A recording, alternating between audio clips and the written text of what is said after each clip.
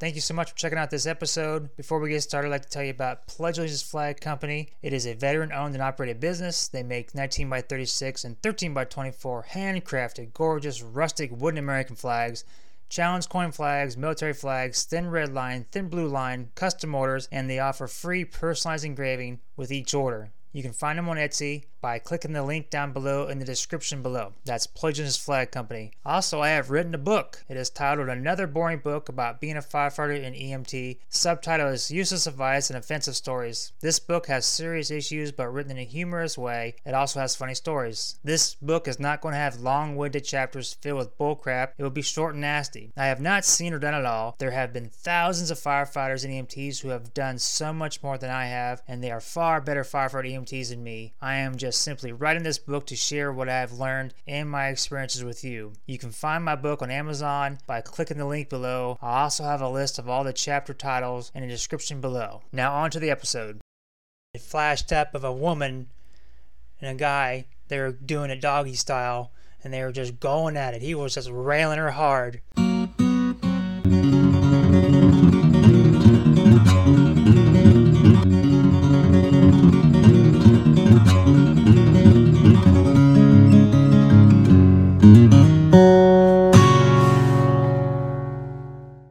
Now, if you're going to teach a training class on your using your personal computer, make sure it's ready to go and doesn't have anything compromising on there. So an individual from our fire department was holding the hazmat tech class using his own personal laptop. Everyone came in the classroom, got assembled. He flipped on his laptop, hooked it to the overhead projector, and within a minute, the screen was still black, but you could hear a woman moaning. Everyone started looking at each other, and the instructor started panicking, trying to shut it off. And right before he shut it off, it flashed up of a woman and a guy. They were doing it doggy style, and they were just going at it. He was just railing her hard.